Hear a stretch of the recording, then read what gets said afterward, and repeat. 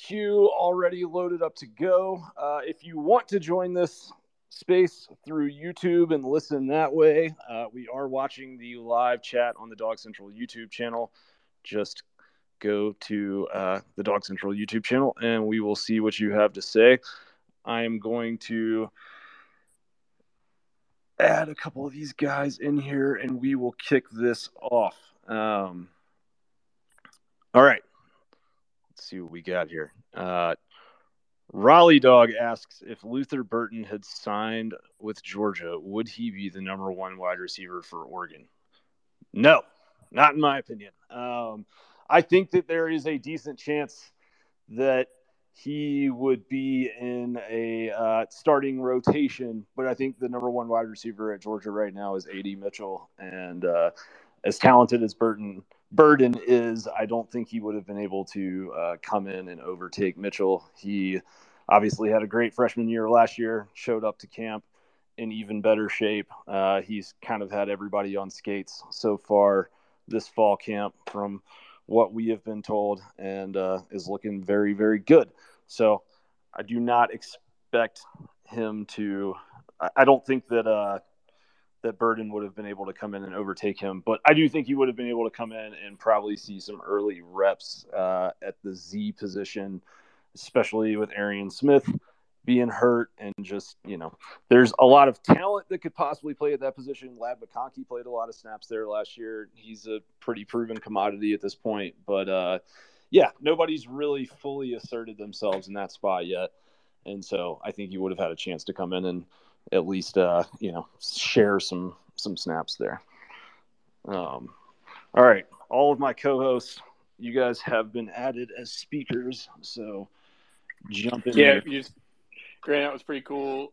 Question to start off the bat, because we talked about Missouri in our SEC East breakdown earlier this week, and I had forgotten about Luther Burton because I'm looking at stats from last year, and you obviously pointed out he's definitely going to be wide receiver one.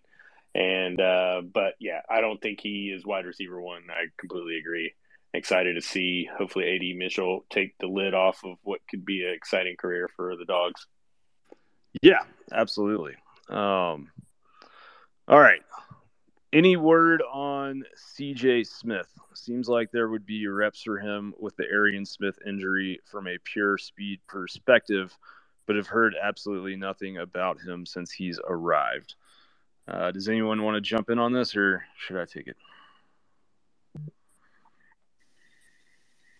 Go for it. Okay. I think he, had some injuries kind of at the end of his high school career. I don't know that he's like 100% healthy yet. He is a guy from a pure speed perspective. He's probably the closest on the roster to Arian Smith. But I think more of a raw receiver who is just going to need time to develop a full route tree. Maybe as he gets kind of healthier and up to speed, we see Georgia sneak him on the field kind of in the second or, last third of the season. Kind of like they did with Arian Smith late in 2020. Like, that wouldn't shock me because I think if you put him out there and have him run a go route, he's probably just going to fly past most of the guys that he's going to face. I know when Georgia did their spring combine, he, laser verified 4.45 type of speed, which is rare to come by. There's a lot of folks that say they have a 4.4, but there's not that many guys that are a 4.4 when you get a laser on them. So,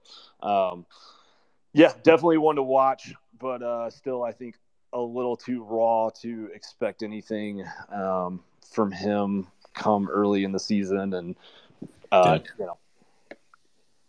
think he could be a guy that could be like Arian Smith was a couple years ago, where you had those moments where you just put him on the field, put him on a go route. He doesn't have to do any complex route tree like you were saying, Graham, and he can just take the lid off in certain situations. I think he'll definitely come around to being situational, but he had he was limited in spring because of the meniscus surgery. They did a few things to just clean up some old stuff from high school, which is not uncommon for a program like Georgia to do that for players that are early enrollees. But I do think that him sitting for a little while to get through that has kind of put him not. I don't want to say behind because all true freshmen are behind.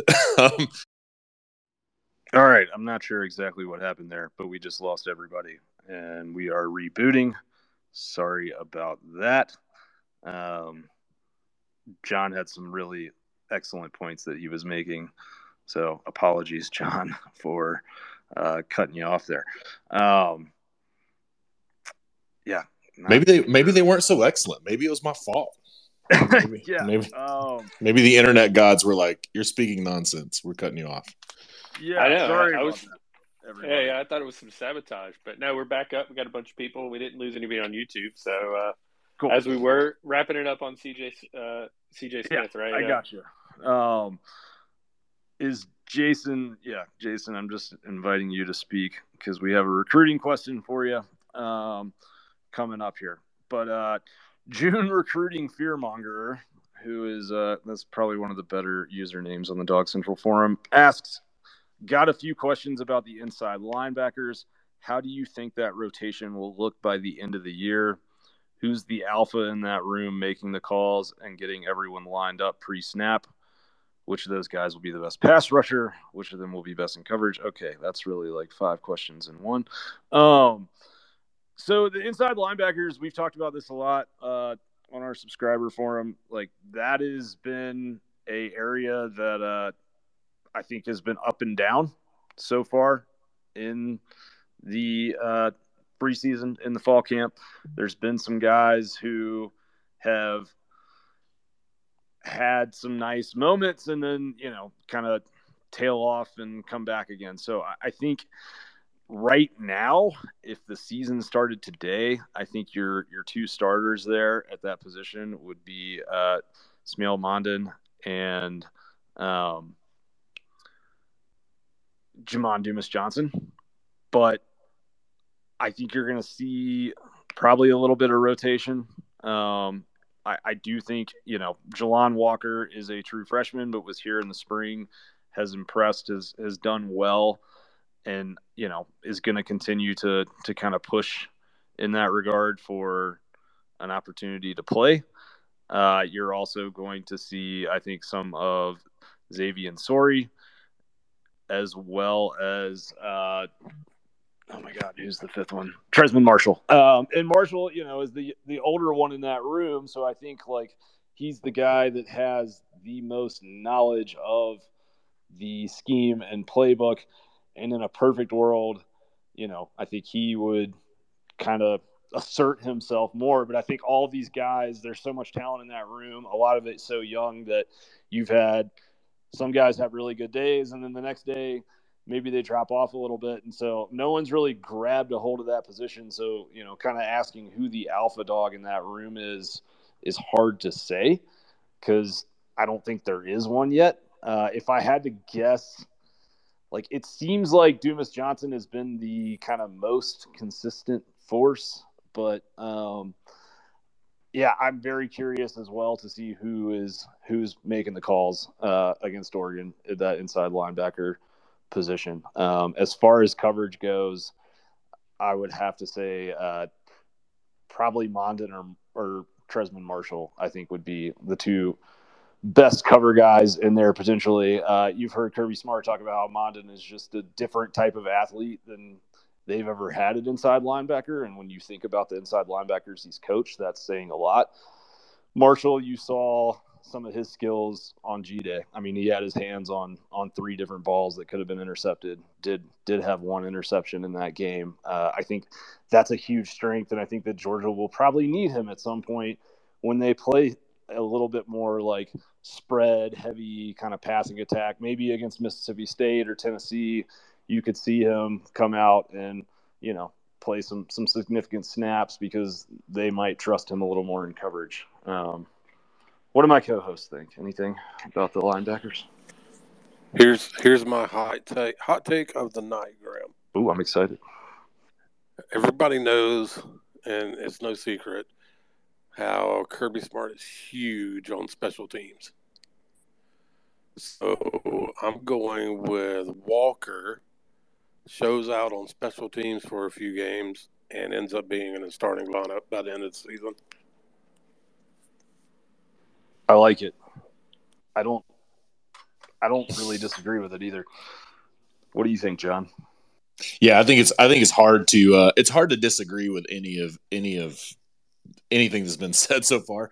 I think the one thing to remember is Glenn Schumann. He's been on record as, he coaches a modern linebacker position, so the athleticism is super important, the ability to coverage, and what Jason was just saying about special teams, right? You put your best athletes on special teams, and let them kind of start feeling that heat of the moment and see how they respond. And I think you'll probably see more. My hot take is I think you'll probably see more than just Jelon Walker from a linebacker on special teams.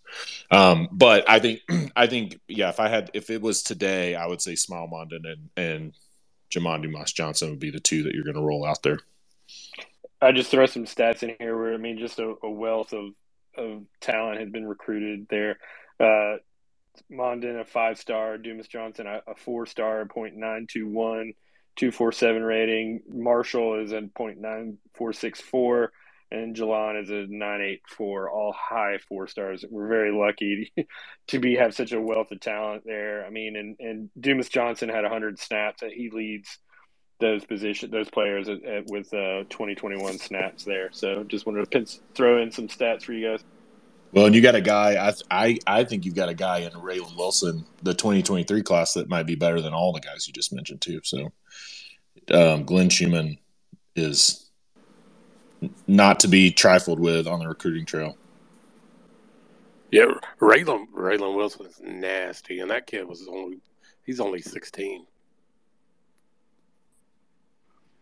Yeah, absolutely. Yeah, and he runs what, like a 10-700 meter or something silly like that. Yeah, he can get after it. Yeah, for sure. Okay. One for Jason and Dustin, maybe. Real quick, Grant. Yeah. For the folks who are joining us, we're taking questions from our Dog Central subscribers that they've posted on our forum. We're going to take live questions from y'all as soon as we get through those. So if you have a question, just click the request to speak button and we'll start lining folks up. Yeah, we actually don't have too many forum questions tonight, so we should get through those pretty quick and have lots of time for just 2 more questions. Let's go.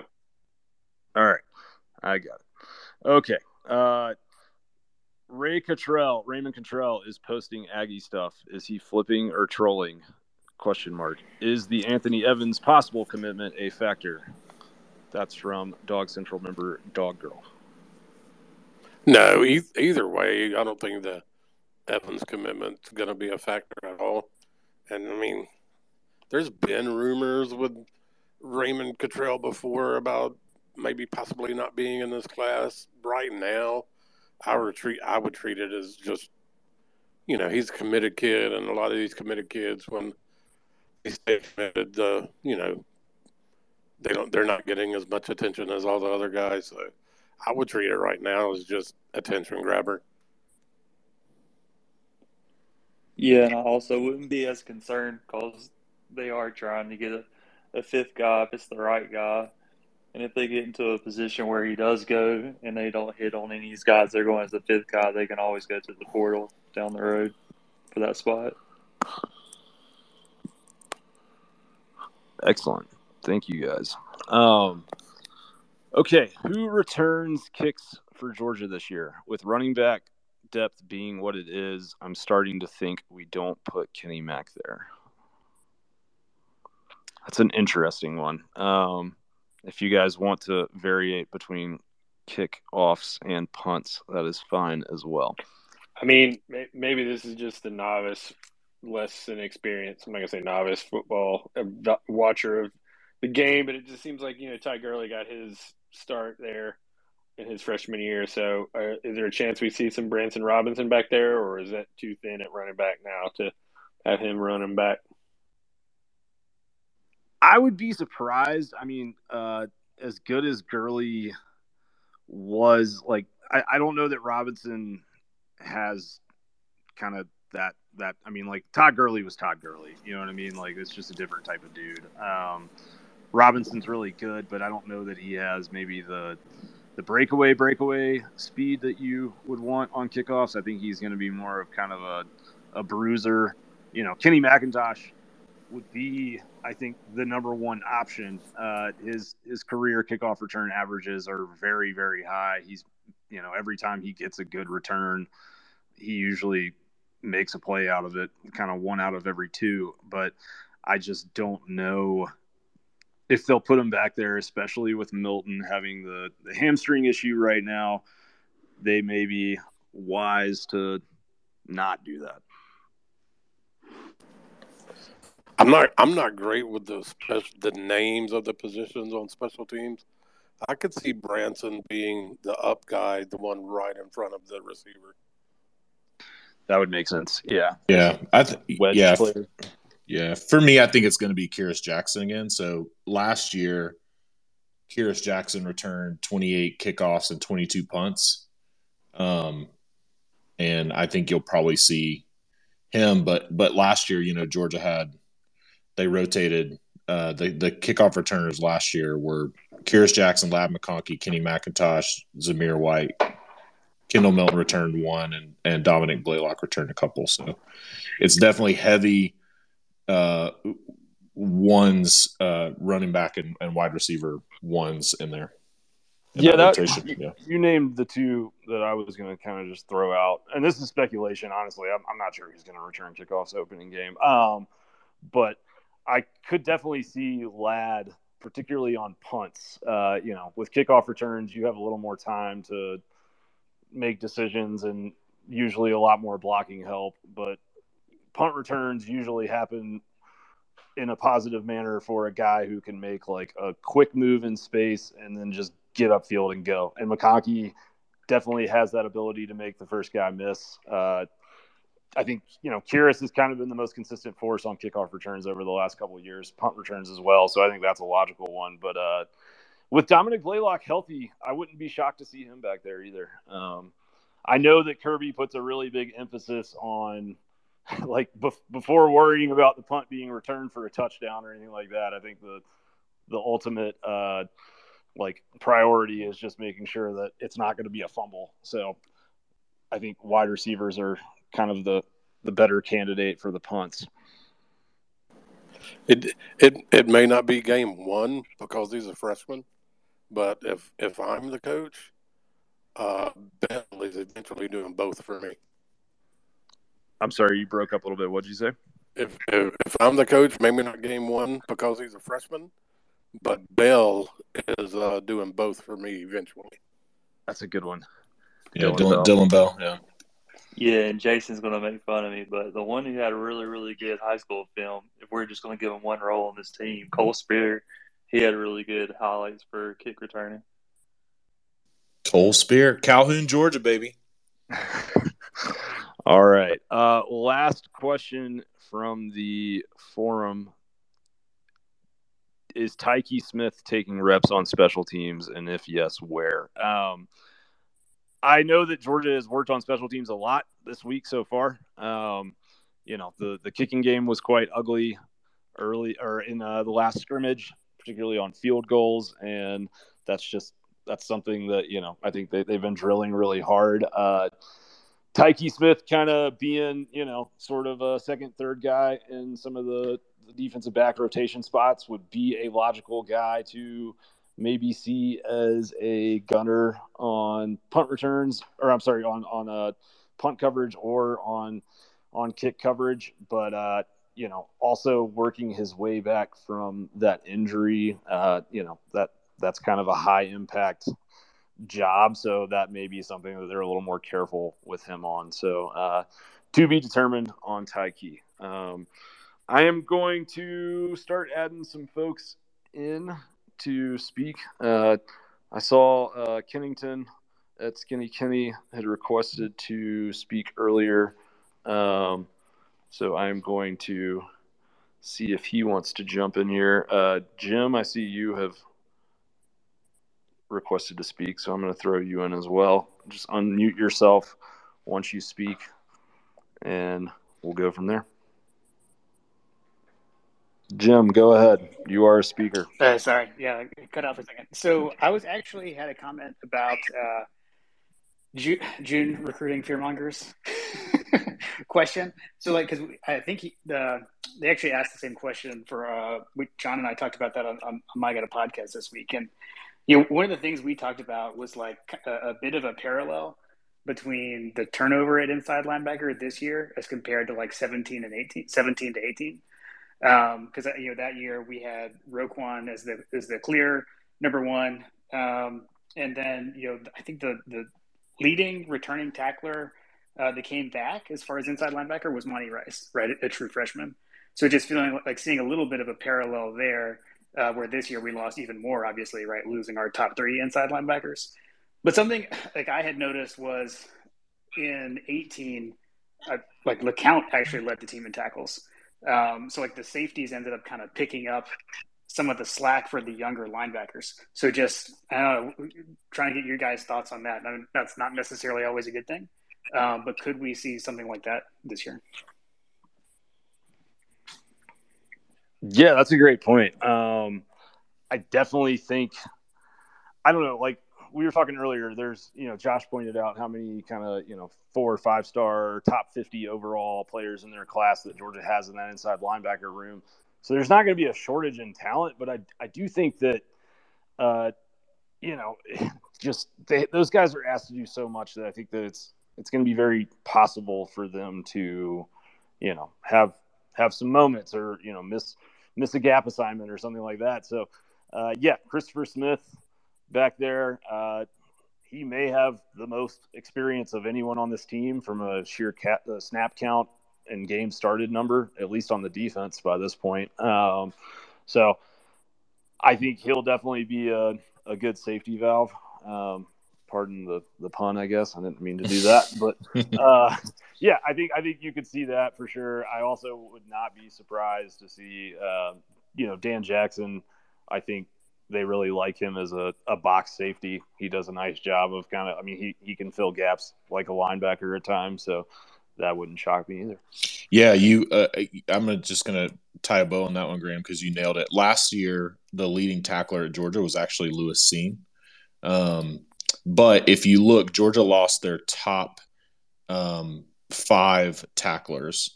If you look at the guys returning, the top returning tacklers are Nolan Smith, but after Nolan Smith, you have Dan Jackson, Keely Ringo, and Christopher Smith. So a lot of tackles being made in that secondary, and Dan Jackson being the second leading returning tackler coming back for the team is going to be, I think, a big difference for Georgia this year.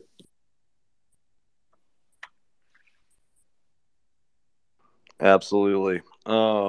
Okay, we do have a question from our friend Axe. If you were creating an opening game script versus Oregon, how would you attack them early and often? I'd like to hear y'all's perspective on this one, and then I'll jump in at the end.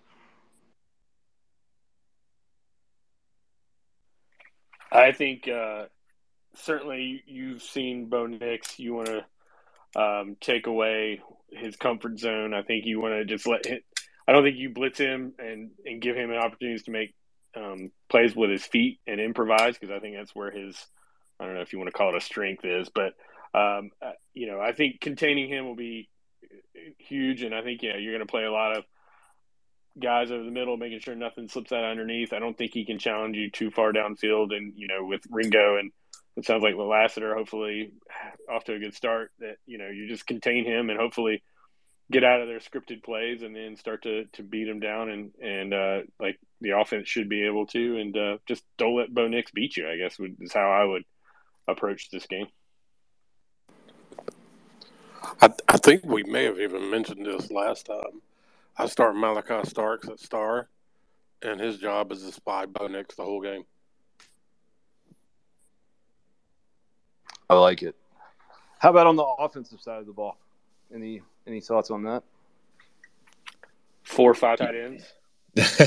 Yeah, I think I was going to say that. See, the challenge is, right, Oregon is a pretty good defensive team at linebacker, especially.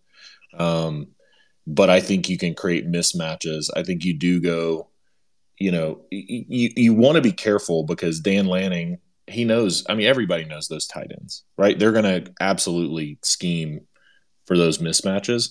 But in some areas, I think it's not going to matter. I think you can put tight ends in places and go that 12 personnel, and you have situations where you can run the ball, you have situations where you can throw the ball. I also think that you do have to figure out how to stretch the field, because I think Oregon has good athletes on defense, but I think Georgia match up one-on-one athletically can stretch Oregon. And I think you do both of those things, and then if those two fail, I think you could line up and you can road grade them, because Utah did that last year, right? Like, I think Georgia's has enough in the bag that there's 2 or 3 levels of scheme that you can run on them. Yeah, I was about to say those linebackers are good till they find Tate Ratledge and either Truss or Wilson or whoever coming after him, or until they have to cover Darnell Washington, on a drag route, and he's got 4 or 5 inches on you, right? I mean, there's a number of things that I think Georgia has at their disposal versus those guys. Well, then what do they do when Darnell Washington's in on one side at tight end, and we split Brock Bowers out wide? Are they going to send a linebacker out there to cover Bowers by himself? I think that's the problem, right? I personally, as a Georgia fan, I hope they do. Personally, please do that. Yeah, I mean, I think for me, I just shared a tweet. If you look at the top of this little Spaces kind of interface that we're in here, I started doing some Oregon prep last week and went back and watched their first game against Utah, when Utah just kind of thrashed them, honestly, for lack of a better term. I mean, they beat them 38-7, and it was just a nightmare from the start. I think, like, Oregon has some good linebackers. I don't want to, say anything like disparaging about any of these guys, but like Justin Flo, he wasn't that great in coverage last year. Now, I know he didn't play a ton. He only saw 47 coverage snaps, but he gave up 6 catches on 7 targets. And so, I think that's an area where Georgia can do what they do with a guy like Kenny McIntosh, right? Where, I think you start out 12 and 13 personnel, 2 and 3 tight end sets, and you run the ball at them. And I think that they will have a hard time stopping that. I think the weak point for that Oregon defensive line the weak point for Oregon's entire team, I think that defensive line is just kind of the unit that is the biggest question mark in my mind. Not a lot of experience there. I don't know that they have the size to play with an offensive line like Georgia. So I think they would struggle to deal with just Georgia's starting 5 offensive line, and then you add those tight ends into the run game, and I think you will see Georgia probably gash them a little bit on the ground early, and they're either going to have to, switch to some heavier personnel or bring those safeties up into the box, or, do something, come tighter in to try and stop it. And at that point, I think you do end up with those mismatches where, you have Bowers or Washington on a tight end, or, all of a sudden you kind of do the James Cook play that they did a few times over the last couple seasons, where he motions out wide, or Kenny McIntosh motions out wide, and, all of a sudden it's bombs away. But I think, the tight end position really is kind of the building block of almost everything that Todd Monken does in terms of just creating conflict and matchup problems. And if Georgia's able to establish the run early, it's going to be a long day for Oregon on the defensive side of the ball, in my opinion. Yeah, I will just say this, that if you look at coverage grades for the PFF coverage grades, the Oregon linebackers are some of the lowest rated on their returning team for coverage, and like Jamon Dumas-Johnson is one of the higher rated ones for Georgia. So I think you're going to see those mismatches. And Kenny McIntosh was a great point. I think if you get in situations where you're having to decide to put a linebacker on a tight end like Brock Bowers or a Kenny McIntosh split out wide, I think you're going to be in trouble. Yeah, fun fact that would probably surprise a lot of people, but the guy on Georgia's team in 2021 that had the highest receiving grade was Kenny McIntosh. He had like a 92.9 receiving grade. He runs routes like a slot receiver. So, yeah, I think it's going to be interesting. And I absolutely love Noah Sewell, and I wanted him at Georgia so bad, and he almost came here. But if he finds himself having to cover Bowers or McIntosh 1-on-1, I think he might be in trouble.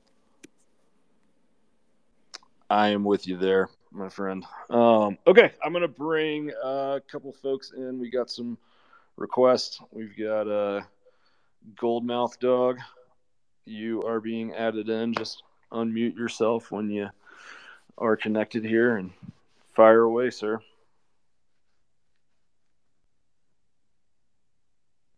Goldmouth Dog, you're on if you have a question. Yeah, just a little pivot. My biggest question is how I know we have a talented running back room, and I'm excited for these guys, but with guys being banged up, how confident, or I would say, are we not confident in our running game this year?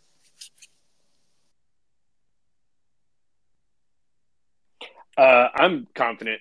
I'm not going to say that running backs are, a dime a dozen, but we have plenty there. We're not as deep as we were to start the camp. But, I mean, Dejon is one guy we're not talking about. I mean, he's a bruiser. He trusts him with the ball. Yeah, he's incredibly underrated to me. Yeah, I mean, I think he's going to be fine. I mean, I think Milton hopefully will get healthy. But if you're telling me we got Kenny Mack, Dejon, and this Branson Robinson, hopefully he can get in there. I mean, you just got to be careful on what he has to do in pass protection with a young guy like that. But again, it's the South Carolina game aside, it's a pretty good opening stretch of games to get him some reps, with Sanford and Kent State. So I'm not worried about it. Do I wish we were deeper? Do I wish we had everybody healthy? Absolutely, but I don't think it's a cause for concern. Appreciate you. Yeah, and the other thing I would add with our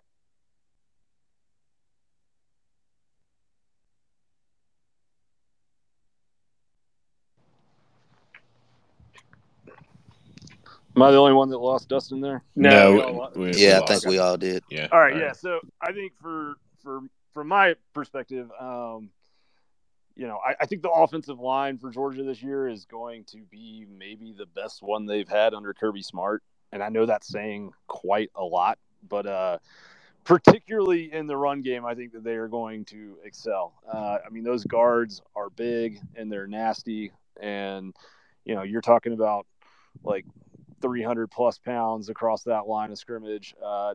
Broderick Jones, for as athletic as he is, and as well as he did in pass blocking in the national championship game, I mean, really where we saw him excel the most last year as he started to get more and more meaningful snaps was in run blocking. So I think that group is just going to be so good that even if you are maybe rotating some of these, maybe Branson Robinson has to take some snaps in this Oregon game in his first career college game because, obviously Andrew Paul is out and Milton is banged up. I think we'll see him play, but I don't think he is going to see 18 touches or anything like that, right? I think it's going to be a little more sporadic. So even if these young guys come in, I think that there's going to be holes to run through. And if you go back and look at that first half of Georgia's season last year, or go look at the Missouri game last year, that wasn't really always the case. The middle of that line struggled a lot, particularly the guards with Schaefer and Erickson just had a hard time from an assignment standpoint. And so I think you will see just probably some cleaner, more assignment sound offensive line play. And usually when that happens, the running backs will kind of take care of themselves. For sure. And to add on just like another little piece, it's just I think Kenny Mack will be used like a Kamara this year. So it's like I'm worried about the depth behind that because he's going to get a lot of touches. He's going to get a lot of burn. So if we lose Kenny Mack and, nothing against Milton, but he hasn't been the most available. So it's like we're kind of like down on our 1-2 punch. That's just the only thing that's like really concerning me. Everything else is cool. I'm cool with it. Yeah, no, I think it's definitely a valid concern. I mean, Milton, he's a stud when you can get him in the game. It's just, having him dinged up already, I think, is probably a little bit of an anxiety point for a lot of Georgia fans, just because, they haven't had him available much in the last couple seasons, and McIntosh is the same as well, right? Like he's been out for decent points or decent parts of the last 2 years, so I think the anxiety or the worry there is definitely valid, and I agree with you 100%. Like I think McIntosh is a huge weapon in the passing game, and I think that they will, use him. But yeah, these guys like Edwards and Robinson need to be ready to go. And I mean, I wouldn't be shocked if we see a lot of, kind of like the walk-on kind of running backs in the second half of games this year, especially when Georgia has a lead and is in control, just to keep kind of the tread on the tires of these other guys. Yeah, I was going to bring. Jones. Well, yeah, but you saw. I mean, Savon Clark got carries last year, right? I mean, you saw that happen when Georgia was banged up a little bit, and I think you're definitely going to see some more of that this year.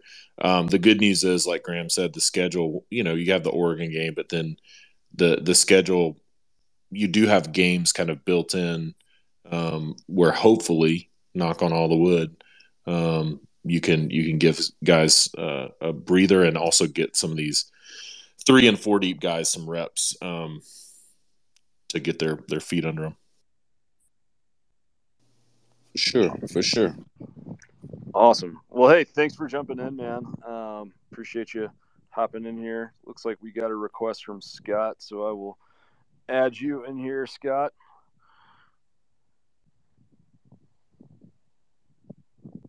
And Scott, whenever you're ready, fire away, sir. Yeah, absolutely. I just wanted to say, if anything, I think the game plan's got to be predicated on the run this year, just to draw them in and change the release point, absolutely abuse them with the tight ends for Oregon. I just think the offensive line's too good and the running backs are too versatile not to. I was going to ask about Kendall, how Mr. Milton's doing, see where he's kind of at, if he's getting at least a little bit of rotation and touch. I know he's been, precautionarily held out, but also what's the player you guys feel like no one is talking about now that they will be by week 6, 7, or 8?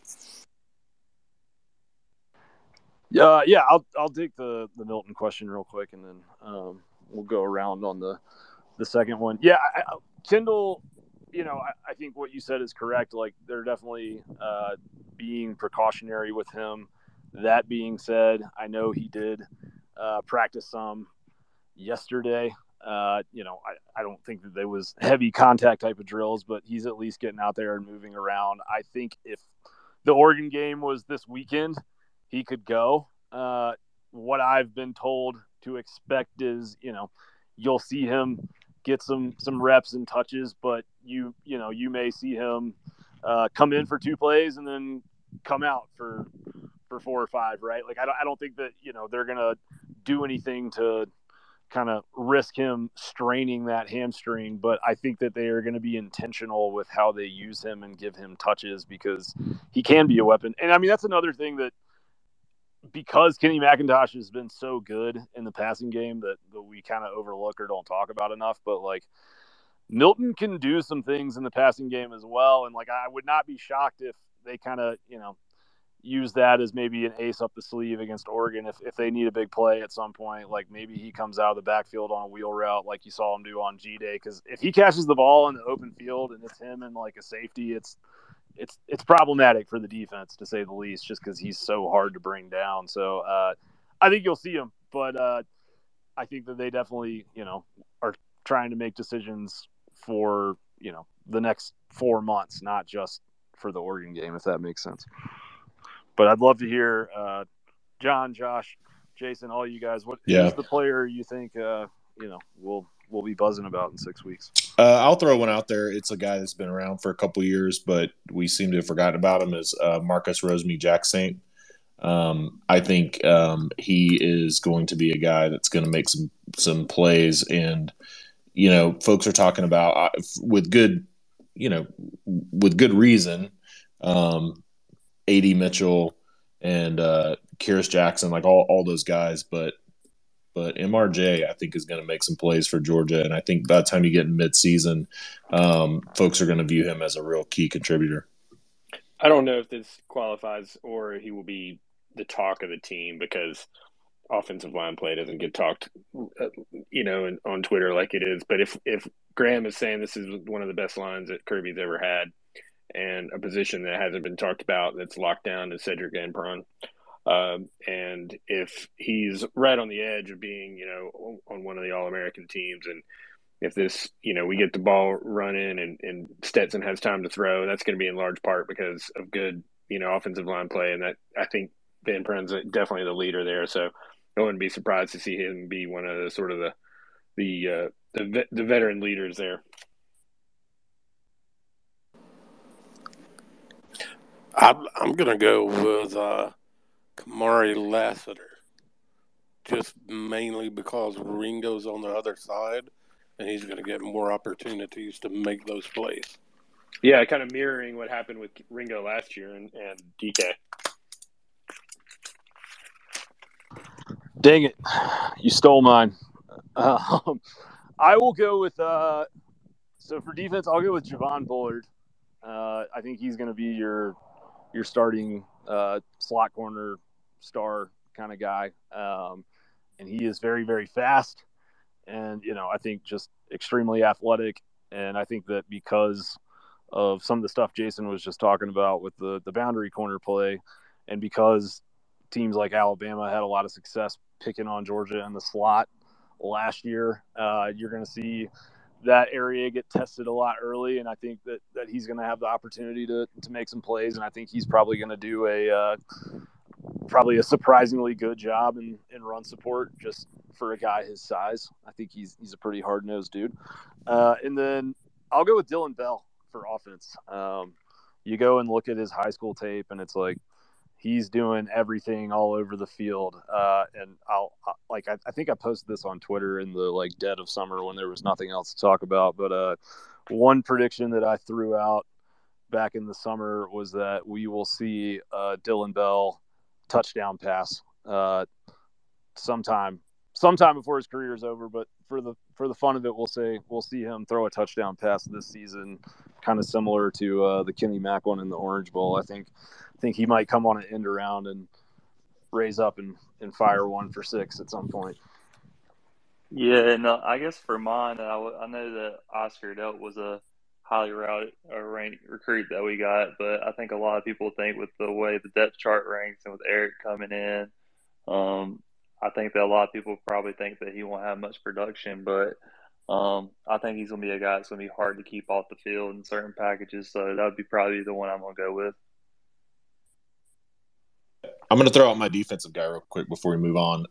Zion Logue. I think people are going to be talking about Zion Logue by the time we get to the middle of the season. Nice. Okay. All right. So I got an interesting one. I was going to say Rosemead. John took that earlier, but I'll just add one more sentimental.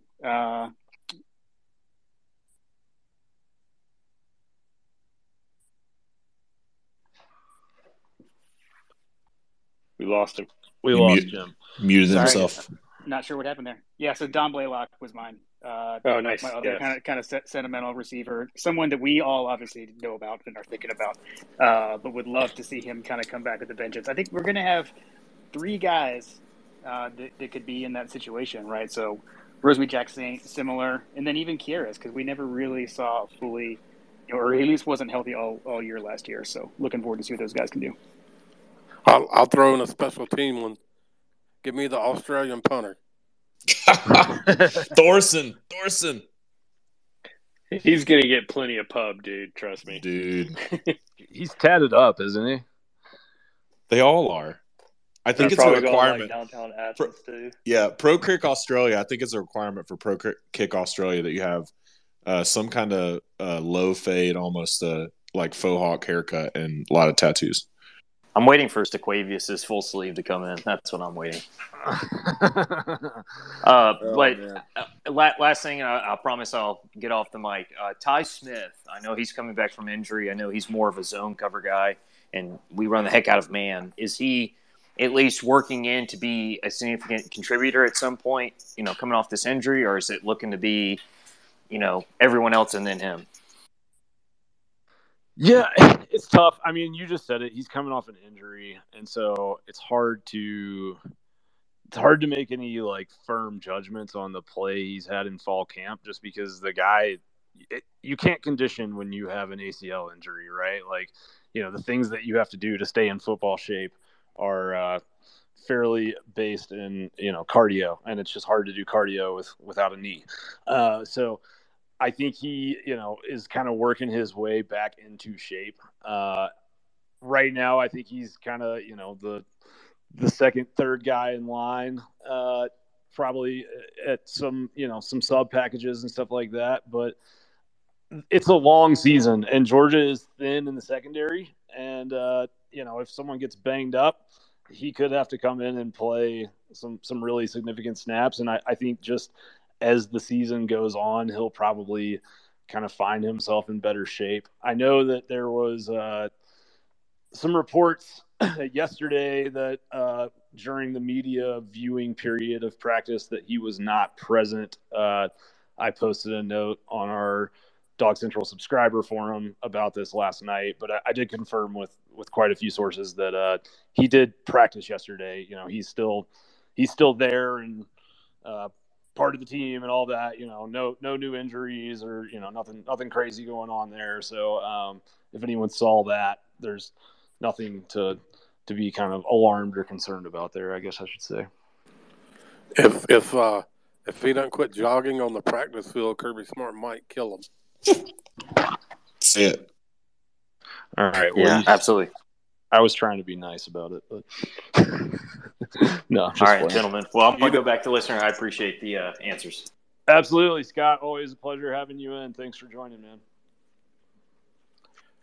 You know me, Graham, and you know how it goes. I'm just going to tell it like it is. Hey, I Graham, know. That's why we love you. Do you have anybody lined up? I do. Okay, great. I've got some stuff from the YouTube chat here. So this would be a one probably for Jason. How soon can Georgia get the UCLA running back commit on campus for a visit? And I guess kind of where do we stand in that situation? Oh, I would maybe watch for possibly the Auburn game. I know he's going to visit Texas A&M also, and he's going to take I'm not sure if he's taken any so far in June. Maybe one, I think. So I think he's going to use all of his visits. And so I would say maybe look for the Auburn game or maybe one of the smaller games. Awesome. Thank you. One other one to kind of an interesting comment here from Jim Page. He said, I know the Lanning knows Georgia narrative has been popular this offseason, but no one has mentioned that Brian McClendon was on their staff the past 2 years. Do you think that gives Georgia any sort of advantage?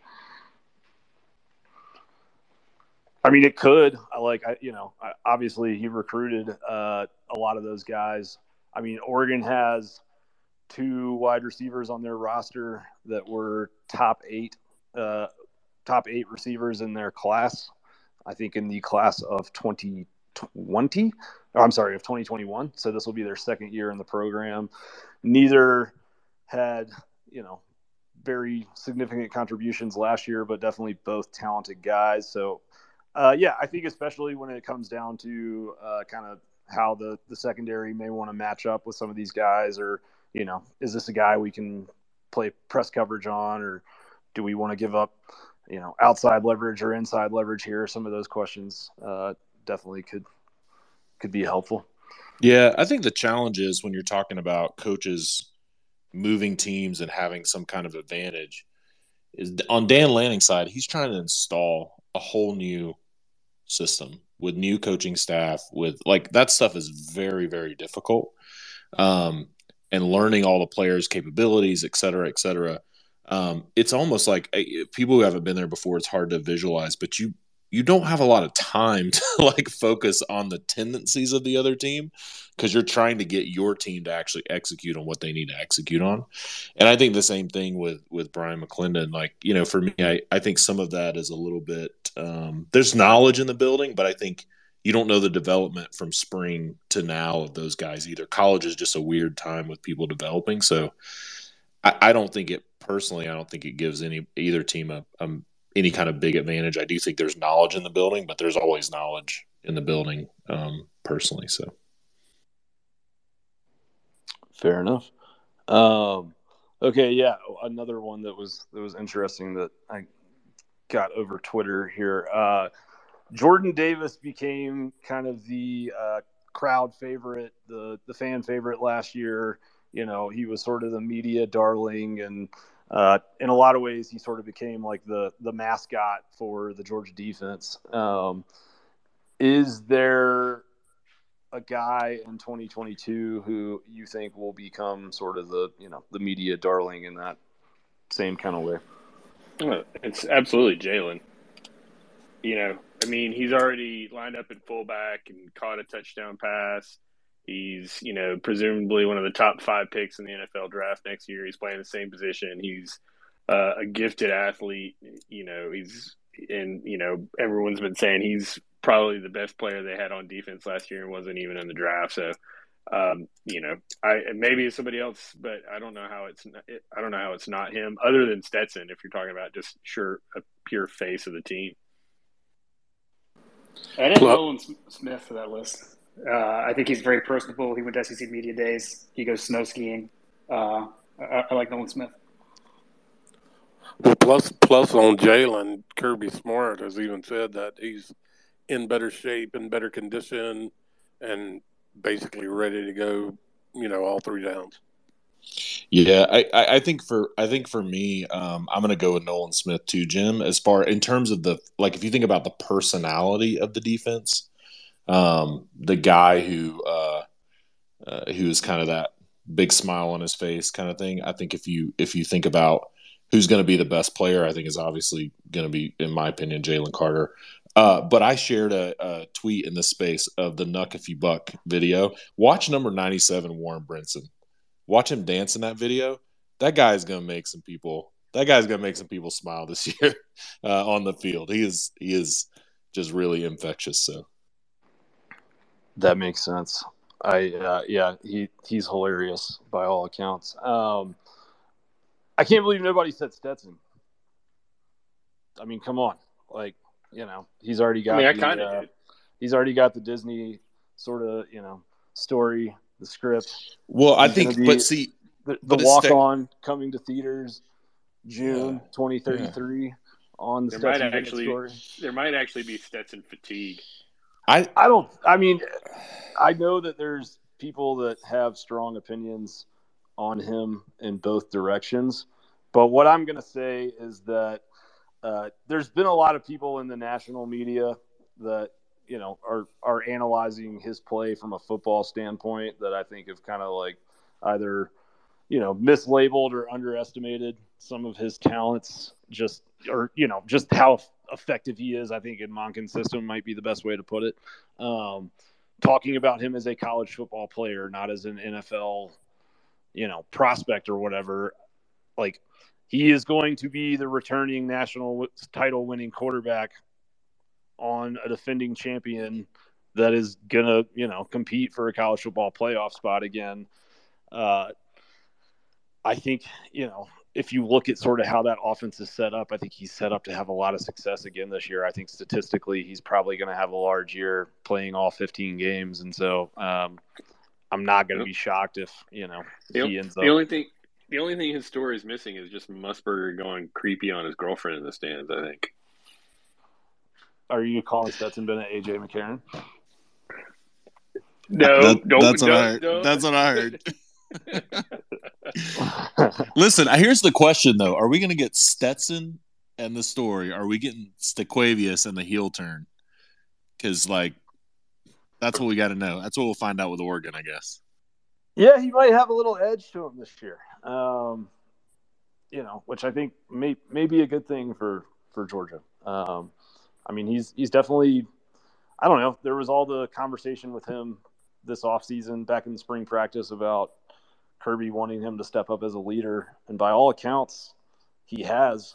Like, he's had a very good fall camp, and from a vocal kind of leadership standpoint and just a consistency, showing up and doing the right things every day, like, it seems like he's checking all of those boxes. So maybe, he kind of goes from being that guy that, like, I mean, he said at one point last year, like, the dreams kind of come true, but now I have to like learn what it's like to be an SEC starter. And maybe that's kind of started to fall into place for him. And all of a sudden he, plays with a little more like Baker Mayfield kind of edge to him. So we have Kennington here. I invited to speak, Kennington Lloyd Smith.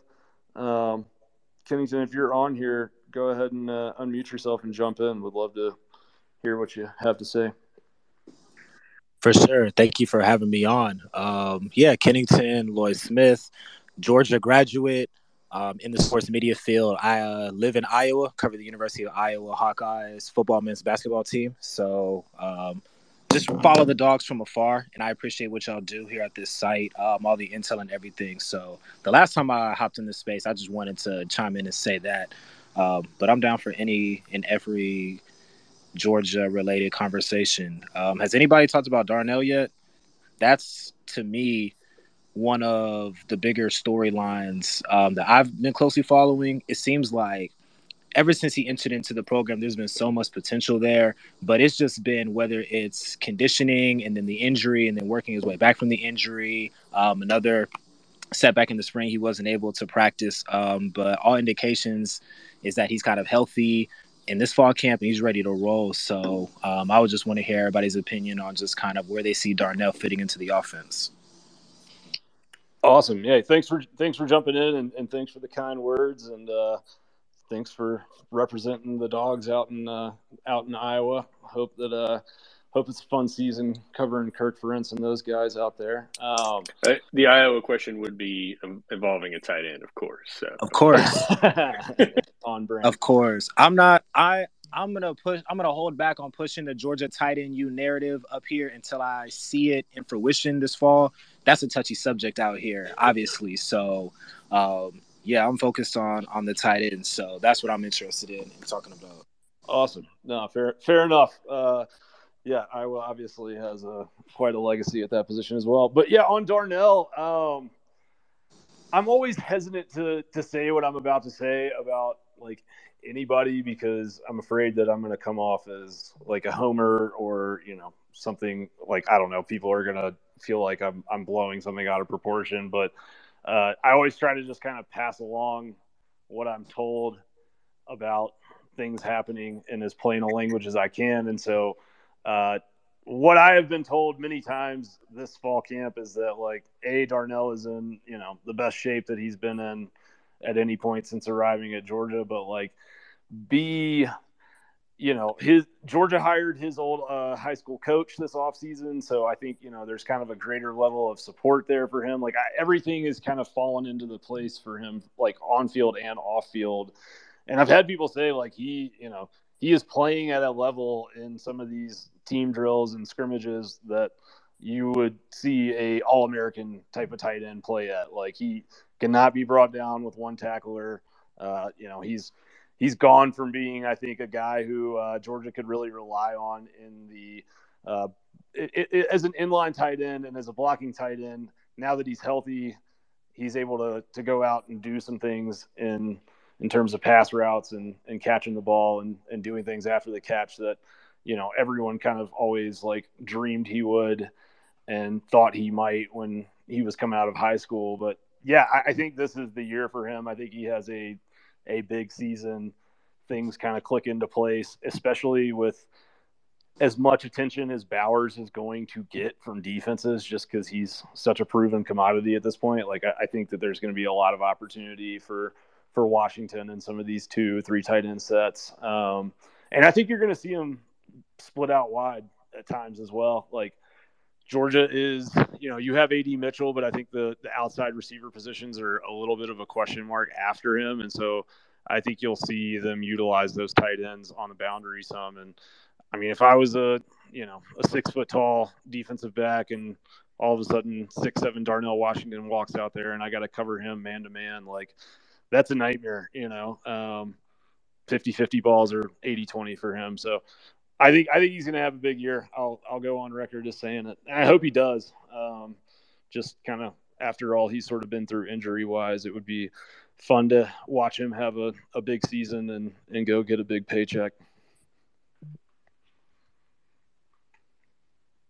Yeah, I saw him as like one of the top 4 or 5 tight end prospects, and you can easily see with a year that maybe you're saying is on the table for him that he could move up to second or third, and that would be it's a big jump for the tight end position. So I'm definitely cheering for him. I think he's just I was excited. He's just one of those guys that came in and we announced. He's just like Kirby was recruiting really well at the time, but still, it just felt like it kept rolling. I just felt like Darnell was one of those guys that just kept us rolling in the recruiting, and I'd love to see him blow up. Man, I really do. I'm a big Darnell fan.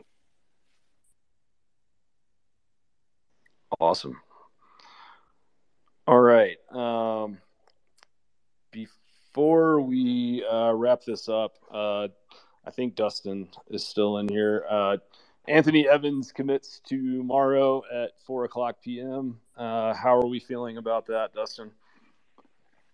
Yeah, I would say I'm pretty confident. I think that the Gundy news at Oklahoma helped, but even Jason posted at Dollar Central for about a month or so.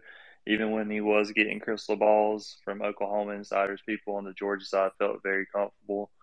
There was a time where he might have been kind of looking towards Oklahoma's side, but you can kind of read into some of the quotes that he had where he's probably giving Monken more credit. I know a lot of people mention the 1,000-yard receivers a lot of times, but if you kind of dig into the stats, Monken does do a good job of getting the wide receivers involved and having a balanced attack. But all that to be said, I think we feel pretty confident Dolph Central tomorrow will land them. Awesome. Go Dogs. Yeah, I guess – I'm sorry, Josh, did you have something to say? Go Dogs. Oh, yeah. Well, one thing about Evans, I'm looking back at a conversation I had with him. This was back in so this was June 13th, right on the heels of his visit to Athens. I was kind of asking him some questions about his visit, and he gave me permission to quote this DM that he sent me. He said, "Everyone looks at history and says Georgia doesn't throw the ball and this and that, but realistically, you don't throw when you're kicking people's butts. You run it to get the game over." The staff broke down first half stats from last season and explained exactly how I fit into the offense and special teams. Georgia is definitely right at the top as I get ready to make my decision. So that was back in June. Obviously, that was a long time ago in the world of recruiting, but Dustin mentioned kind of some of the negative recruiting that's gone on with Georgia's lack of 1,000-yard wide receivers. And I thought it was kind of interesting insight from him to sort of have an idea of how that staff is kind of combating some of that. We also did an article on Dog Central about, if you compare Georgia's first half stats or compare Georgia's passing stats by, what the score differential is in a game, that last year's Georgia quarterbacks fared very well compared to Bryce Young and, some national title winning teams over the last half decade. The only one that was really a huge gap would be 2020 Bama and 2019 LSU, but very, very efficient quarterback play and, explosive pass plays quite frequently. One thing I would like to mention, actually two things. On the website for a lot of new users, you can do a search feature. So if you feel like you're kind of behind, or we mentioned something last week, you can search Anthony Evans or whatever recruit it is, and you'll be able to see any notes that we've had. So that's one thing I would say for people that want to get on the website. And I know a lot of other websites that you have to go dig into different forum posts to figure it out. So that's kind of a useful tool. And then the second thing, Jason did hop off. He did pop his mock class for Georgia. So if you're wanting to see that, Jason did just make that live about 40 minutes ago. Awesome. Yeah.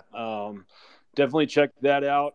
Last thing I wanted to say is if you look at the tweet that I shared right here on the top of the page, myself and Josh and John, we are going to be doing a live broadcast from the Players Lounge Classic City Collective tailgate before the Oregon game on September 3rd in Atlanta. The tailgate starts at 11 a.m. We'll probably go live on air a little bit before that. We want to try and get off of the live stream, around noon, because once football games start, we know that everyone's focus will kind of shift in that direction. But we're going to do kind of a version of a UGA game day, Dog Central game day, kind of, so to speak. We'll have some cool guests on the show. We'll have lots of analysis and breakdown. And if you hit that link up there on the top, you can come in and register for free to come and join that tailgate. So we hope you guys will do that.